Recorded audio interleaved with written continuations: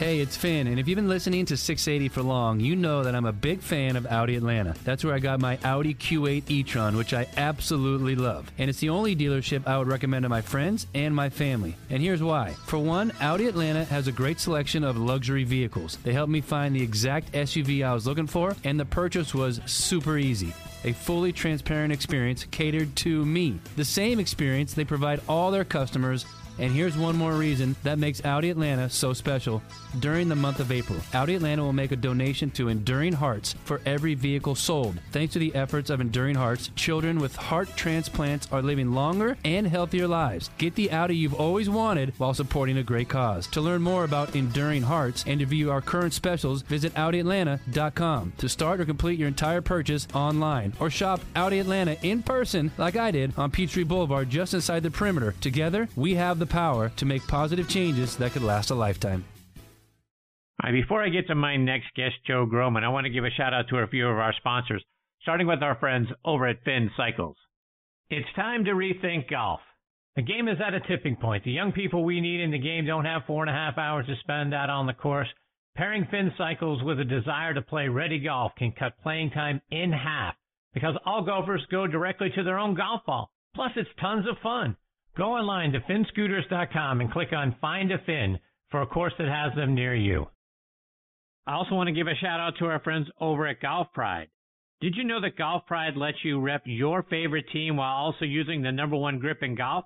Your team, your grip, MCC Hybrid Grips, the #1 grip series worldwide.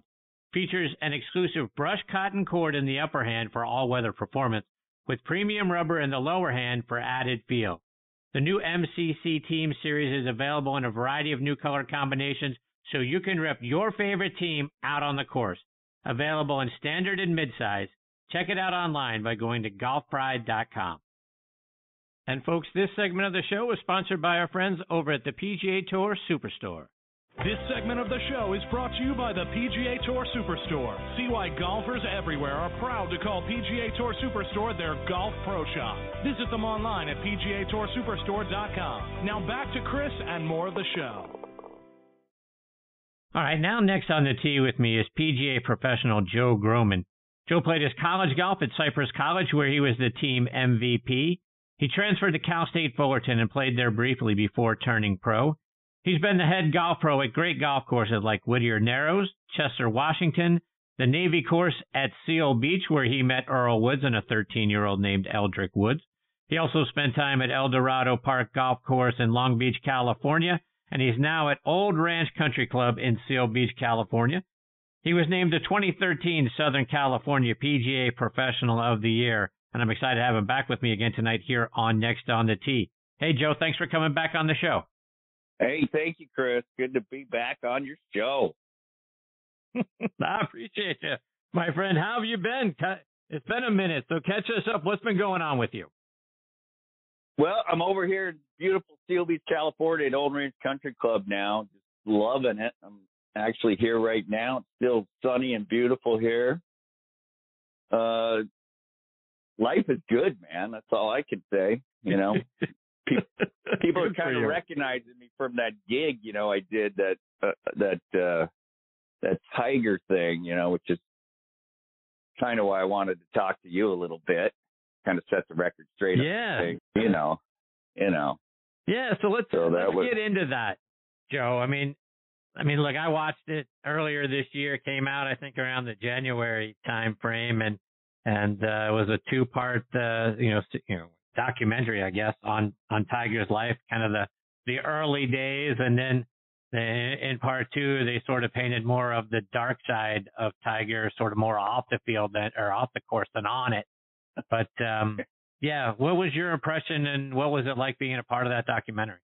Well, that was 9 hours of interviews for that 5 minutes of stuff. And I didn't know what angle they were going to take. So, I can't deny I was a little disappointed when I saw the final product.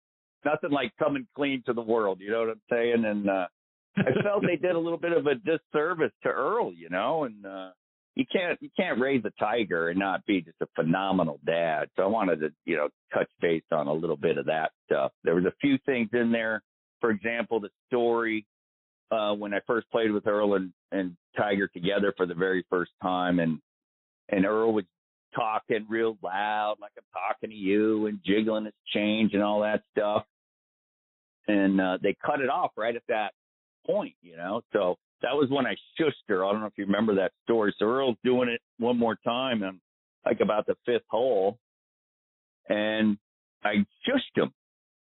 And he looks at me, and Tiger's still putting. He goes, "Joe, don't you know what I'm doing?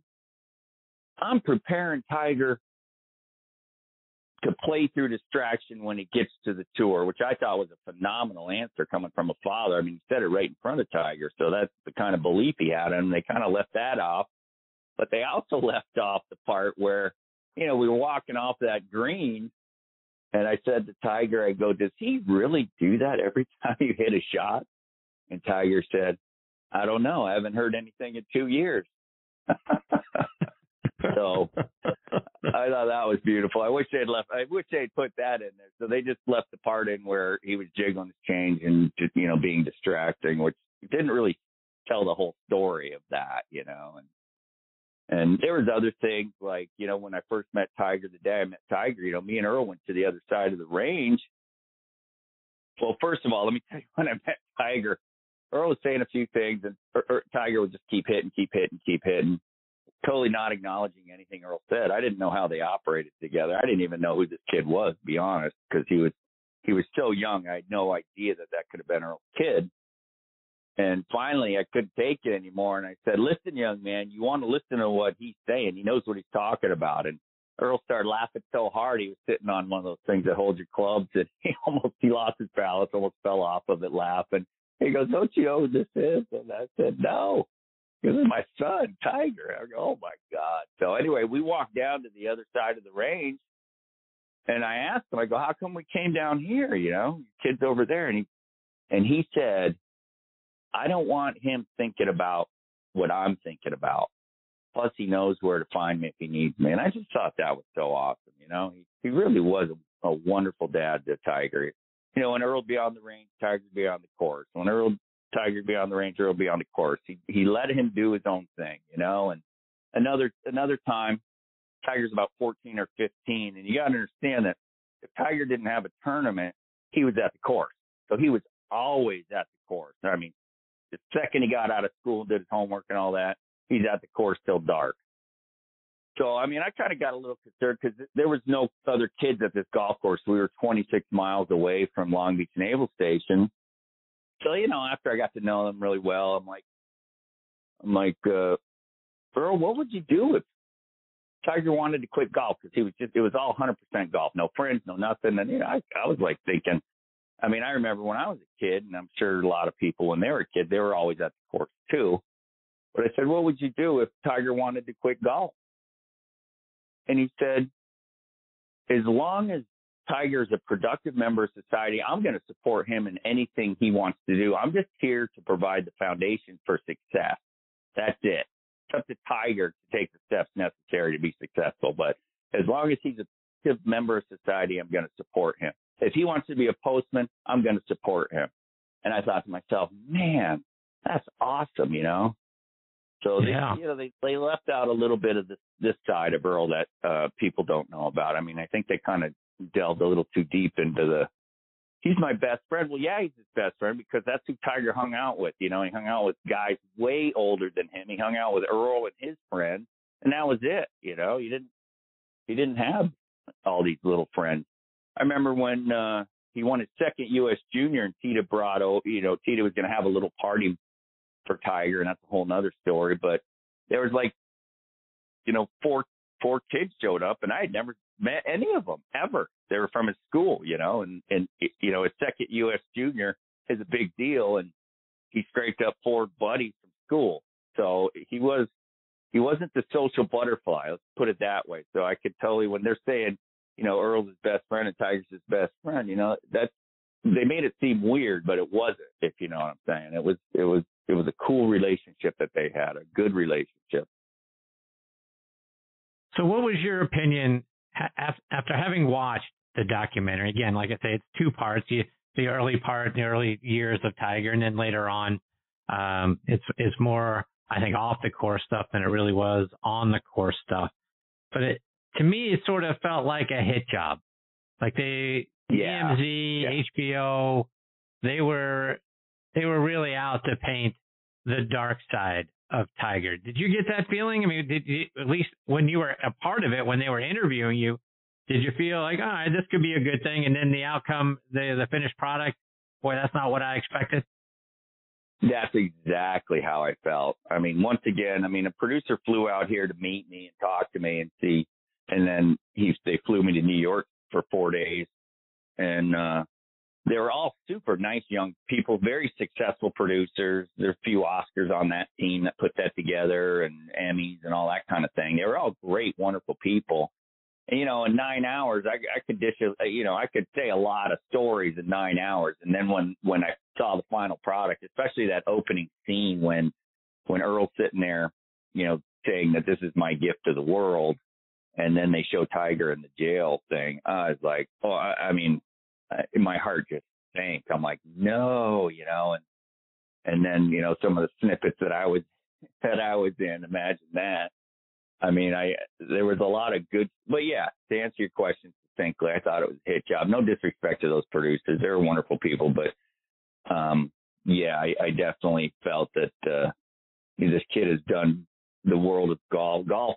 He changed golf. He's an icon. He's done so much good for the game, and it was definitely, I felt, a wee bit of a hit job, to say the least. And I was a little disappointed, honestly. One of the things that I walked away from, and they showed his frequent trips out to Las Vegas, and they talked about how in Vegas, like for all of us, right, Vegas is an escape from reality. And I started to feel like maybe Tiger was a guy that, Tiger Woods Inc. was sort of a runaway train that he wanted to get away from for a while. Made you feel like, maybe he didn't really want all this superstardom. He was a guy that wanted to be the best golfer ever and win a bunch of golf tournaments. But then everything started to become about what people expected of him or what other people wanted him to do. They want, Tiger, you got to get married. So Tiger gets married. And everything sort of became larger than what he wanted it to be. He became the face of Nike. He became the face of the game. I don't know. Did you get a sense of that? And maybe from your experience of knowing Tiger, was it that or was it something else for all the escapes out to Vegas? I think you nailed it pretty good there because, like you're saying, his goal when he was a kid was just to be the best golfer in the world. And you're not thinking about brand management. You're not thinking about business deals. You're just thinking about being the best golfer in the world, winning the Masters. We played for the Masters a million times, and that's what it was all about. It was all pure golf, pure love of the game. And then the next thing you know, he signs with Nike. I remember the night he signed with Nike, I went over to the house and Earl was there and Cheetah was there and Tiger was there. And this is before cell phones. Tiger literally had phones with, the old phones, and each year he had one in each ear. And, and there was like the house was full of suits of people I'd never seen before, and they didn't have a big house. And I'm like, oh my God, what has he done? And, another thing is because I was close to him, the Navy at the time would not let me, the public affairs officer wouldn't let me talk to the media, and people were from all over the world wanted to talk to me too. And I was like, I didn't really want to talk to anybody, but I was getting people knocking on my door 3 a.m, wanting to talk to me. Wow. And I was just on the sidelines, and I can't imagine what he had to have been going through. And, it was spooking me from afar and what he had to go through. You don't think of that when you're on your way, when you're winning your NCAAs and your junior worlds and becoming a world beater, then you sign with Nike, and then you start winning all these events. I don't think that was in the game plan on how they were going to handle that kind of success. It was just, he wanted to be the best in the world growing up, and there's a lot more to it. I know you were talking about Ricky Fowler earlier with Tom, and maybe Ricky's gotten so large.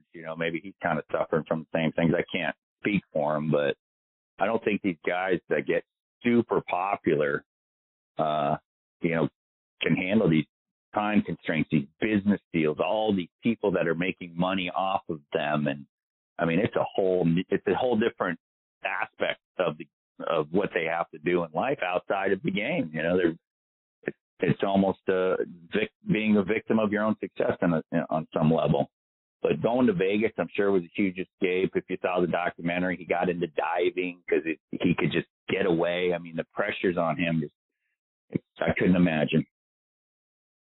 Yeah, to that end, Joe, you sort of now start to put together everything that's been going on around him, off the course, and obviously the latest car accident and that sort of thing.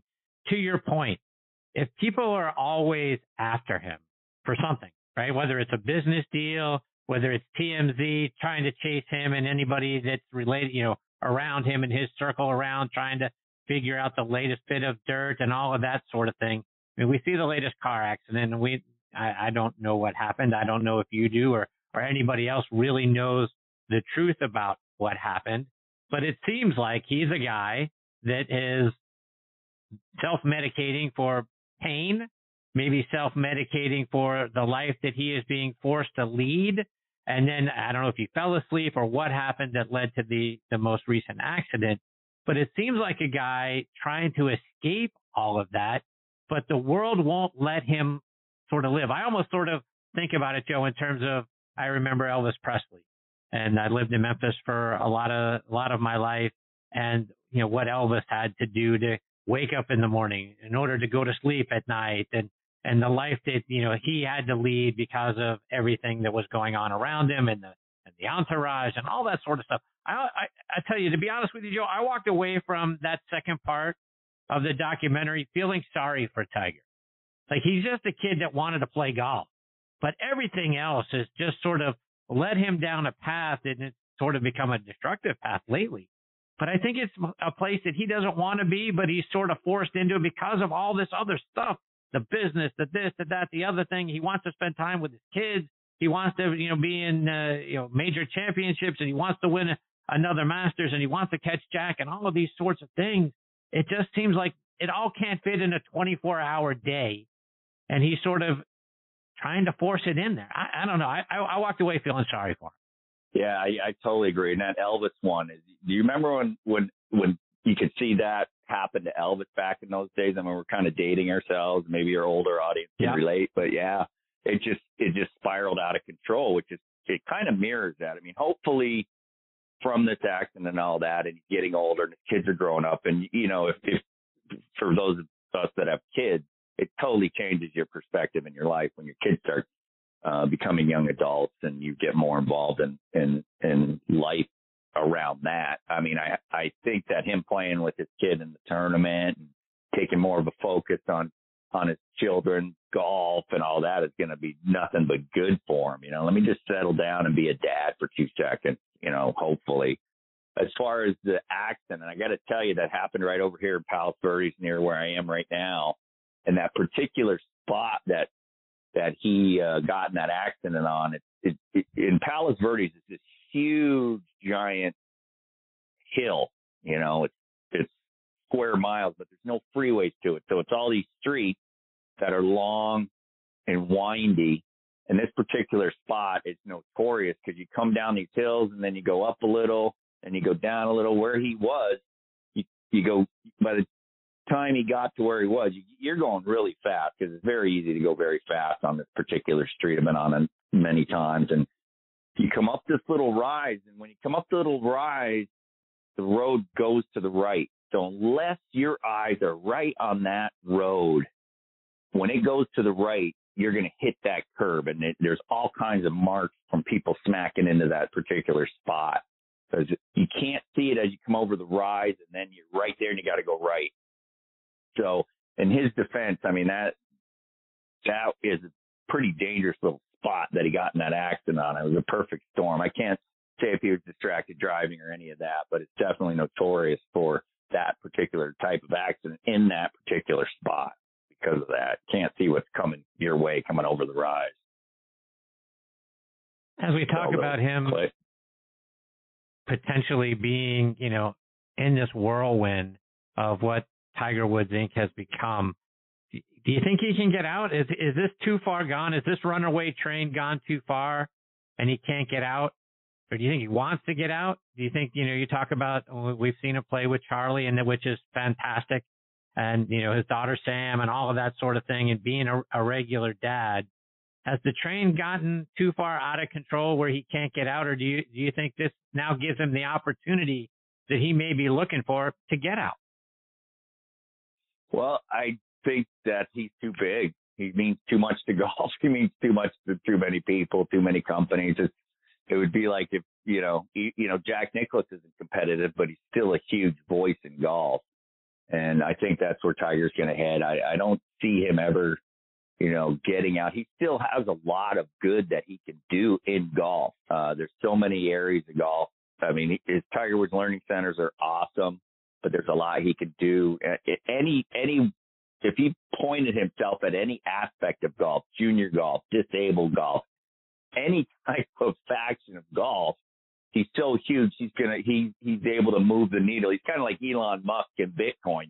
He's able to move the needle in anything. And I think to have that much say and power, I don't think he's going to get out of golf. I mean, maybe he'll be in it in a different aspect. He's doing courses now. He's kind of following Jack's path just a little bit. And, all those guys still love and respect Tiger. And I think, he still has a ton to offer the golf world. It's not in playing and winning tournaments and many, many other layers of golf. But, yeah, his train's left the stage. He's too big now. He's too big. He's not going anywhere, I don't think, anytime soon as far as golf's concerned. Now that his kids are growing up, maybe, he can become a voice for junior golf and junior golf program. Who knows? Sky's the limit. He can do anything. Joe, before I let you go, let our listeners know, how can they stay up to date with all the great things you're doing and follow you online or on social media? I'm at Joe Grohman Golf Foundation and Joe Grohman and Joe the Pro. I post all my clinics. We're just with the Wounded Warriors on Monday. Also, my website is joegrohmangolffoundation.org. And also the howtogolf.com. Sell my book there. All the proceeds from that book go to support all the programming we do with basically the Wounded Warriors, at-risk inner-city youth, disabled. We have huge programming with that. PGA Hope, we have a huge Hope program. But you can get, it's now an ebook too, by the way. It's called How to Golf Beginner's Guide. If anyone out there wants the perfect Christmas gift, Earl Woods wrote the forward to it. It's got me and Tiger on the cover. That's at howtogolf.com, joegrohmangolffoundation.org, on Facebook at Joe Grohman, Joe Grohman Golf Foundation, and Joe the Pro. And unfortunately, that's as technologically savvy as I'm able to pull off right now. That's great. Joe, I can't thank you enough for coming back and being a part of the show. I hope we get the opportunity to catch up with you much sooner next time. You're fantastic, my friend. Oh, thanks, Chris. And I felt so bad the Steelers didn't pull it off. What a start to the season. Hey, thanks for reminding me of that. Let's open that wound up again. I appreciate you, Joe. I was thinking of you, brother. I was thinking of you. I thought appreciate this was their year. Yeah, all right, well, I think we're a few years away. Thank you, Joe. Take care, my friend. All the best in your family. Stay safe out there. Thank you, Chris. Likewise, my friend. Bye-bye. See you, Joe. That's a great Joe Grohman. Grohman is the spelling of Joe's last name. Fantastic stuff. He's doing a lot of great things for Wounded Warriors. You heard him mention that right at the end. A lot of great camps and clinics for our heroes. So kudos to Joe for that sort of thing. And when the documentary came out, Joe reached out to me right away and said, "Hey, I need to set the record straight on some of this stuff." And we tried to get him on a little earlier in the year, but some things came up. So it was great to get him here. And like I say, if you haven't watched the HBO special, and there's a lot to it, But the thing that I walked away sad. I walked away from that sad for Tiger because one, I think it was a hit job, and two, some of the stuff that they showed for Vegas and in his life, I think it's been really hard on him. I think he's a guy that just wanted to win golf tournaments and just wanted to be the best golfer ever. And some things spiraled out of control, and he needed an escape at times, and that's what we saw in some of that. But I think they painted a very dark picture that is pretty unfair to Tiger. Hey, it's Finn, and if you've been listening to 680 for long, you know that I'm a big fan of Audi Atlanta. That's where I got my Audi Q8 e-tron, which I absolutely love. And it's the only dealership I would recommend to my friends and my family. And here's why. For one, Audi Atlanta has a great selection of luxury vehicles. They helped me find the exact SUV I was looking for, and the purchase was super easy. A fully transparent experience catered to me. The same experience they provide all their customers. And here's one more reason that makes Audi Atlanta so special. During the month of April, Audi Atlanta will make a donation to Enduring Hearts for every vehicle sold. Thanks to the efforts of Enduring Hearts, children with heart transplants are living longer and healthier lives. Get the Audi you've always wanted while supporting a great cause. To learn more about Enduring Hearts and to view our current specials, visit AudiAtlanta.com. To start or complete your entire purchase online, or shop Audi Atlanta in person like I did on Peachtree Boulevard just inside the perimeter. Together, we have the power to make positive changes that could last a lifetime. The winningest team in baseball also has the most saves, and people who save the most money are winners. So start earning saves by investing in worthy bonds for only $10 each. These bonds earn a fixed 7% APY, and there's no fees, penalties, or minimum balance required, and they can be redeemed whenever you like. You can even round up everyday purchases to buy additional bonds. Go to worthybonds.com/save. That's worthybonds.com/save and save and win. Camp Margaritaville RV Resort, where you can just breathe in and breathe out. Or move. There's biking, boating, arcade games, hiking, nearby golfing. Or fly through the new Fins Up Water Park. Thrills, chills, twists, and turns. This could be you. Camp Margaritaville at Lanier Islands. An easy 1-hour drive from Atlanta. Book your stay today at campmargaritavillelanierIslands.com.